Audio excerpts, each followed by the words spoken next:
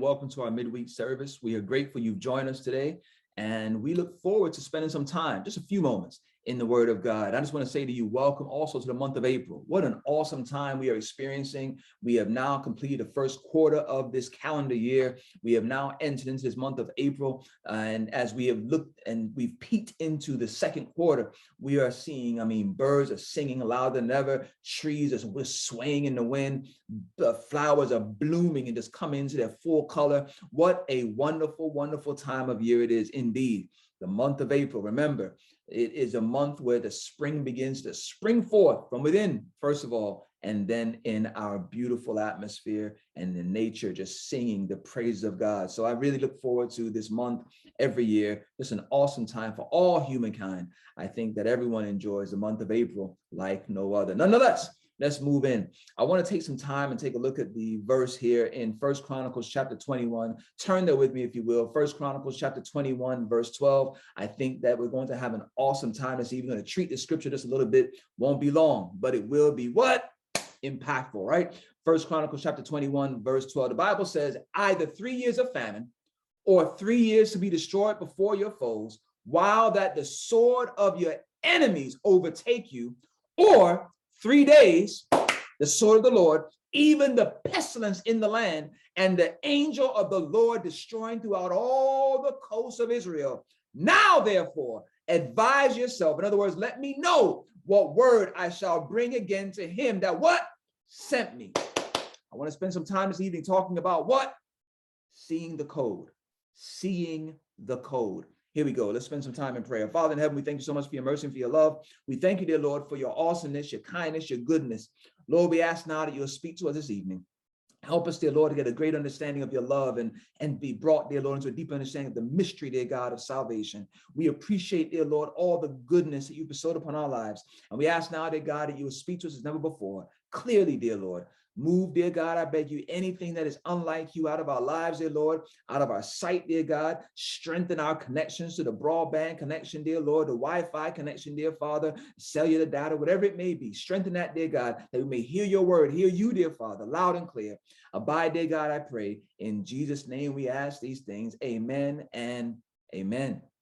Now, a little bit of a backdrop. As we look at 1 Chronicles chapter 21, what happens is David, the Bible says, is tempted by Satan, right? He is tempted by Satan to go out and number the children of Israel. This is something that God had already given a great proclamation, shall not be done. The direction was, you shall not number my people, right? David tells his commander there, Joab, he says, go out, and I want you to number all the children of Israel. And Joab says, well, hold on, king. I don't think it's a good idea. We were told not to do that. And David presses him and says, no, go out and do it. Joab is upset, but he goes out according to the king's command, and he numbers all these children of Israel, with the exception of who?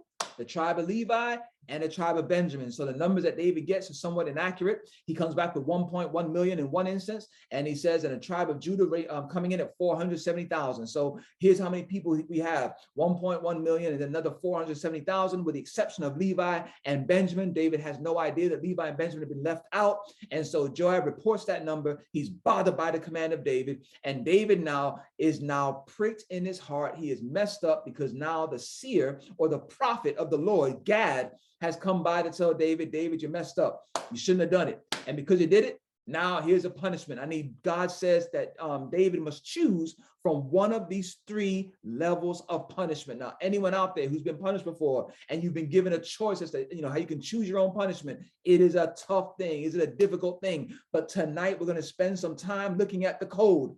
There is a cheat sheet or a code sheet that you can use when being presented with information like this. The Bible says that David was presented with 3 options, right? And Gad said to him, God has given us these 3 options to give to you. And David, you have to choose one of these 3. The first one, 3 years of famine. No food growing, no crops. Everything is dried up. Typically, the famine accompanies with a drought, right? So there's no water, no irrigation system, no crops, no food. And so 3 years of going without food. That's 3 years of famine, first of all, right? The second option, you will fall for 3 months at the sword of your enemy, into the hands of your foes, right? And that will just take 3 months, 90 days. Some of us, probationary period at work.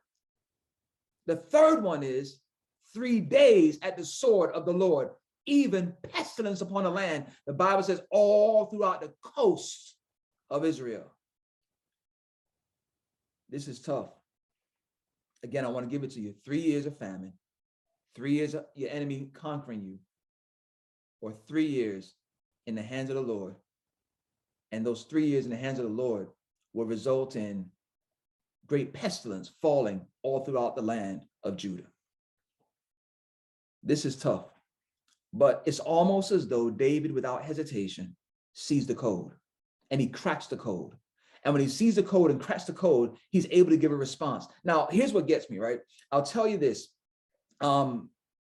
When David responds to Gad in verse 13, he says, I'm in great distress, or I'm in a great strait. I'm messed up. I messed up very, very terribly. And so here I am, Gad, and I'm not sure what most people would do, but I have an answer because I see the code as you presented it to me one by one, as I was listening to you intently and very closely, as you were breaking down famine, 3 years, as you were breaking down in your enemy's hands, 3 months, as you were breaking down into the Lord's hand, this pestilence for 3 days. Gad, it occurred to me and I saw the code crystal clear.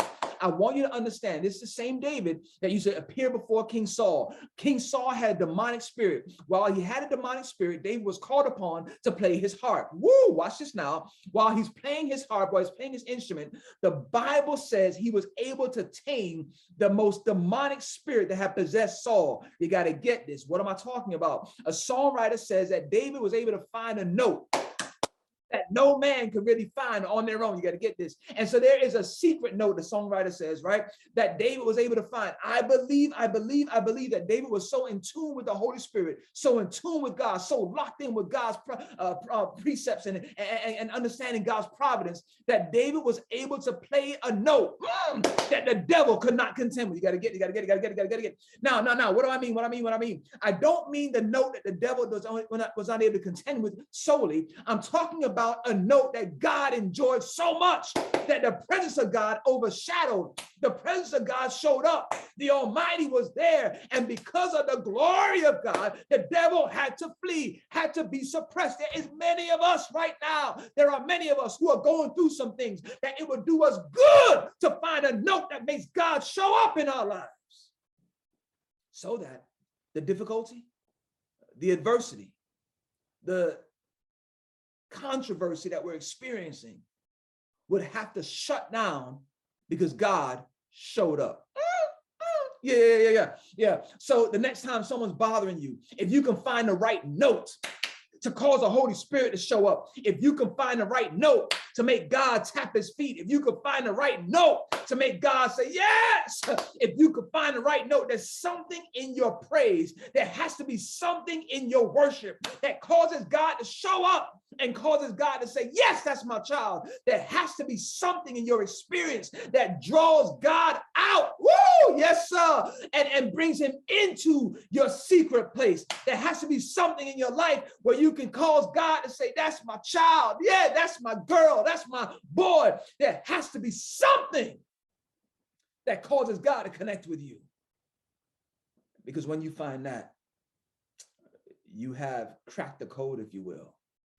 And you've caused God to cause all type of demonic forces, chains of circumstance to break and move out the way. It'll cause rocks to roll. It will cause high places to be made level place and to cause all crooked places to be made straight. It will cause the glory of God to come rushing down like a mighty rushing stream. And anything of offense, anything that causes any manner of adversity, it will have to move and be suppressed because God is in the midst. You just found a way to cause your problems to have to be under subjection, yes, to God. But you have to have a connection with him. So what does David say? David said, Gad, I messed up. I'm in a straight place. Woo, watch what he does. I'm looking at verse 13, and I love what he does here. Very interesting. David does not say, let me see, how much crops do we have in the storehouse? He does not check with the local market owners and see how much food they have stored up and if they can gather some things real quick while he makes his decision. He doesn't try to outwit or outsmart God, and he doesn't try to outwit the punishment. Instead, what David does, and I love it, he says, Gad, let me fall. Whoa! Into the hand of the Lord. I love it. I love it. I love it. Here's what he goes on to say. He tells Gad, he says, Gad, I messed up. I'm in a bad spot, but let me fall into the hand of the Lord. Watch what he does. Then he starts preaching for his mercy. Woo! It says, great are his mercies. Let me not fall into the hand of man. He goes on to start preaching and praising God. He has messed up. He has sinned. He has fallen. He has done things that God finds reprehensible. But at the same time, he finds time to worship. Woo! He finds time to praise. Yes, he does. He finds time to lift up the name of God. It would serve us well that when we mess up, when we slip, when we slide, when we stumble, when we fall, that we ought to find reason and time to praise God, even when we're going through some difficulties. Here we are, even when we're suffering some setbacks. It will serve us well to do what? Praise and lift up the name of God. He says his mercies are great, Gad. I don't want to fall into the hand of man. In that moment, the pestilence begins to hit. Ooh. Bible says the pestilence begins to hit. While the pestilence is hitting, I want you to get this. The Bible says that there are 70,000 that fall dead as a result of David's sin. I want to say this very quickly. I'm going to move through. We have to be careful as leaders. I'm not talking about leaders in the church or leaders of government. I'm talking about leaders in the home. We have to be careful and understand that every action by us impacts those who rely on us. One man's act, sending out Joab to go number and his commanders. And as a result, 70,000 people drop dead.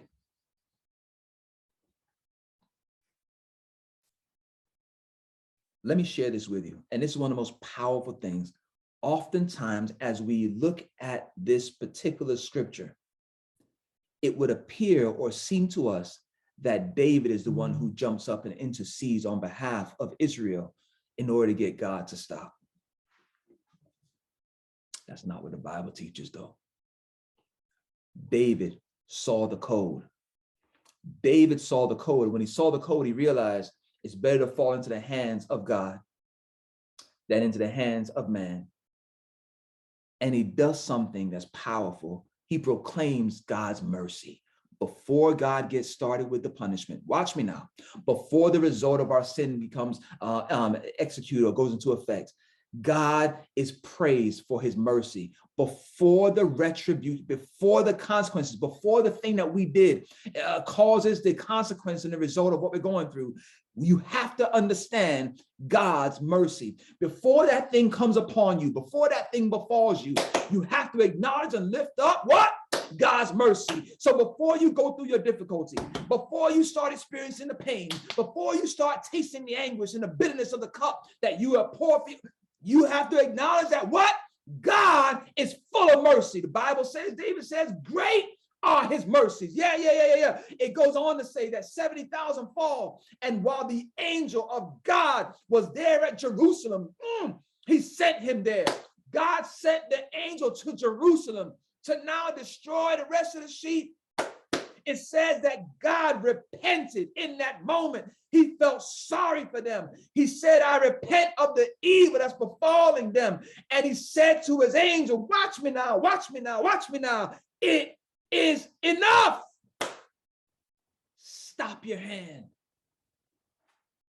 God, on his own initiative, on his own terms, says it's enough. Stop or stay your hand, angel. While he was standing there at Jerusalem.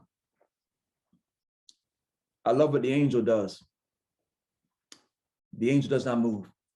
The Bible says the angel stood still right by the threshing floor of Ornan, the Jebusite. I want you to get this. The angel has his hand on his sword, but he stands still. And what I really love is the fact that when David saw the code with Gad, he now sees the angel. I don't know where David was at the time, but somehow he was able to make his way to be able to see the angel by the threshing floor of Ornan's house, where they were threshing wheat, he and his sons. Ornan sees the angel with a sword. His sons see the angel. His sons run off and hide. Ornan is there. And David cries out. David does not know what God has said to his angel clearly, because David cries out to God. And what David does is David says, when he sees the angel of the Lord and he sees him standing, the Bible says, between the heaven and the earth, verse 16, he sees the angel stand between the heaven and the earth, and his sword is drawn out over Israel. He does not know that God has already said, stop. But David does know that God has great mercy. Yes. And so what David does, the Bible says he's already dressed in sackcloth. He and the elders of Israel, they fall on their faces. And David now takes the initiative to cry out. He says, God, wasn't it me? Whoa, ownership. Wasn't it me? Whoa, confession. Wasn't it me, God, that commanded the people be numbered? Even me, that I'm the one that sinned, oh God, in verse 17. He says, your sheep. This is a good shepherd. He says, the sheep, woo, the Lord is my shepherd. He says, your sheep, they have not done anything. What have they done, God? But let your hand, I beg you, fall upon me and my father's house. Watch me, but not your people, that they should be plagued. David, 3 days are not over yet. But David saw the code. David recognized that had he fallen into man's hand, he could not cry out to them. But having fallen into God's hands, without even recognizing that God himself already poured out mercy and told the angel to stop, David now cries out, wasn't it me? Talking about seeing the code. What am I getting at? Many of us at times, we don't understand and recognize God's code. We see him as being too harsh and austere. And so what happens is we push back against that. But if we could see the code of God, we will recognize that every punishment, everything that is set before us, I'm not suggesting that all punishment comes from God, don't get me wrong, but we know when we've messed up, we know the things that we've done and the consequences and the results of those things that we have done. When we see that, we oftentimes think God is just hard and he's, no. Look for the mercy in the punishment. What do you mean? Look for the mercy in the result of our sins and in the result of our actions. Look for the mercy in that. What do you mean? That mercy is we still have life. You still have the ability to cry out to God as David cried out and said, wasn't it me? Wasn't it me that did it? Wasn't it I, oh God? Have the burden, have the consequence, have the result, have the punishment fall on me and my house, because everyone knows as a leader, you're responsible for what happens to your home. I'm trying to figure out, though, when you consider the code of David, or the code of God that David was able to see, where have we seen this before? And it wasn't until I saw Luke chapter 23 and verse 20 to verse 46. The Bible says a number of things have happened before. The thief on the cross has cried out and he's acknowledged God as being all merciful and almighty. And he cried and says, Lord, remember me when I'm coming to your kingdom. Remember. And Jesus says, today, I make you this promise. Today, I will remember you, right? And then he goes on, the Bible says, and then the blackness and darkness falls upon the earth for the space of 3 hours. And then the temple, the veil is rent in twain, and testimony is made that the veil was rent without human hands from the top to the bottom. And in that moment, Jesus cries out, Father, into your hands, I commend my spirit. In other words, Father, into your hands, I place my breath of life. What do you mean? Because I need to get it back in about 3 days. So I'm putting it in your hands for safekeeping. But can I share something with you? For years, I read this verse and I said to myself, you know what? And I heard the song that they used to sing, he's got the whole world. Remember that song? In his hands, he's got the whole wide world. In his hands, he's got you and me, sister. In his hands, He's got the whole world in his hands. And so as I had my children and we would have worship, we were there singing, I would like to remix songs, and I would get my little, my little beat. And then I get my little beat and I would remix the song, and I remix the song, and I ended up remixing it and I said, he's got the whole world where in his hand. He's got the whole world where in his hand. He's got the whole world where in his hand. And I kept doing that because I was teaching my children something. I said, hey, children, I want you to know and I want you to recognize that God is so powerful. God is so awesome.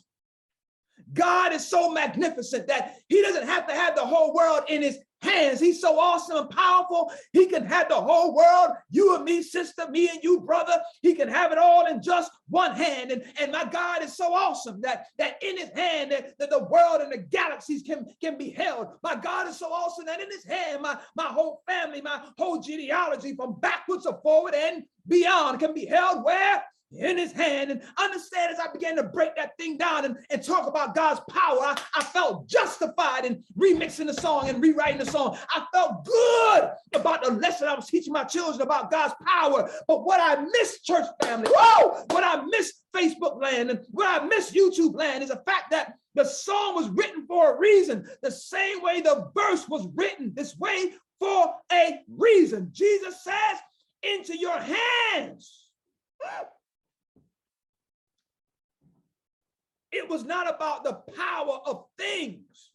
Help me, Holy Ghost. It was about the power of his love. What do you mean? You see, when you're given something precious, when you have something valuable, you don't just take it with one hand. Ooh, you don't hear me yet. What you do is you use both hands. You cup it so. You want to make sure that you're using all of your intent, all of your energy, everything you have to hold on. And so, if I may, that song that says, baby, hold on to me.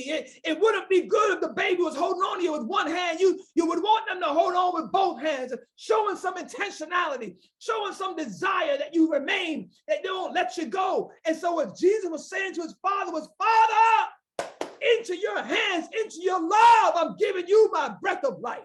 I'm giving it to you to hold carefully, to hold delicately, to let me know that you're going to give it back to me. I'm not putting it in just you're dropping it in your hand. I'm putting it, asking you to hold it in your hands. And when I realized this, I had to go back to my children, back to my wife, and I had to sing that song. Sometimes that old time religion is just what you need. You need the world in his hands. He's got the whole world. Where? In his hands. He's got you and me, sister. Where? In his hands. He's got the whole world in his hands. David saw the code, and he recognized that if it's in God's hands, if it's in the hands of God, that if truly you can have a relationship with God that is so, where in his hands you put all things, you've cracked the code. Because in his hands, there are great mercies. In his hands, there's great love. In his hands, it's the goodness of God. So even when you mess up, even when you backslide, even when we return unto our vomit, God says, in my hands, there's mercy. Even when you're suffering, no matter what you're going through, Christ on the cross says, Father, into your hands. And so today, I want you to make sure that whatever you do, whatever decisions you have to make, whatever choices are laid before you, make sure you weigh them in the hands of God. Don't weigh them in man's hands. Don't put them in the doctor's hands. Don't put them in friends' hands. Don't put them in family members' hands. No. Put them in the hands of God. Because at the end of the day, that's what God says he will use and mix in his mercy. So no matter what you're going through right now, I want to speak to families who are suffering hardships. I want to speak to families who are suffering loss and disappointment. Understanding God's hands is mercy. Put your situation in God's hands. This is not just a matter of whether you've backslidden or whether you've messed up like David did in this instance in 1 Chronicles chapter 21. It's a matter of whatever you're going through, your houses, put it in God's hands. Your relationships, in God's hands. Your finances, your job, your health, most importantly, put it in God's hands. Because in God's hands, there's great mercy. Because even if you're broken, even if you're sick, in his hands, you'll be made whole. So I want to just commend you tonight. Just affirm you tonight to place it in God's hands. And I want to speak to our dear sister Brooke Jones. As you're going through this tough experience, just know in God's hands, he has you. He will restore you. He's healing you. And we're praying for you and with you. Let's pray. Father in heaven, we thank you so much for your mercy and for your love. We thank you, dear Lord, for this moment in scripture. Thank you, dear God, for allowing us to see the code like David. Dear Lord, the code is, dear Lord, that it's better to have time in your hands because your hands are full of mercy. Even before we cry out, dear Lord, you've already poured out your mercy upon our lives. And dear Lord, your son saw it on the cross, dear God. It became abundantly clear in the thickness of night, dear Lord. In the moment, dear God, of pain and agony, it became abundantly clear that in your hands, dear Lord, it's better than all sin. Yeah. In your hands, dear Lord, there's love. In your hands, there is refuge. In your hand, there is healing. In your hand, dear Lord, in your hands, there is resurrection. In your hands, there is deliverance. So tonight, dear Father, today, dear Lord, we claim victory. We claim the overcoming. We claim, dear Lord, deliverance in your hands today. We ask, dear Father, that we remain in your hands, come what may, that we, dear Lord, will see abundantly, clearly, that there's great mercy. That, dear Lord, you give us the answers before you ask the question. Famine, food, enemies, or God's hands. Because no matter what comes out of God's hands, as long as we are in your hands, we're in the greatest, best, saving hands that man has ever known. Pray for your healing power, dear Lord, from those same hands that cause blind to see. We pray for healing power, dear Lord, from those same hands that cause the crooked, dear Lord, and the hunched over to be made straight and corrected posture.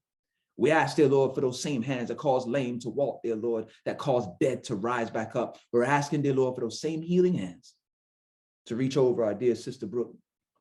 Touch her, dear Lord, I beg you. May she feel the warmth of your power from your hands, even now. Touch her mind, touch her body, touch her spirit, dear Lord. Revive her, I beg you. Restore her, I pray, that she may sing of your praises all the day. I beg you, dear Lord, now, in the name of Jesus, we thank you in advance. Amen and amen.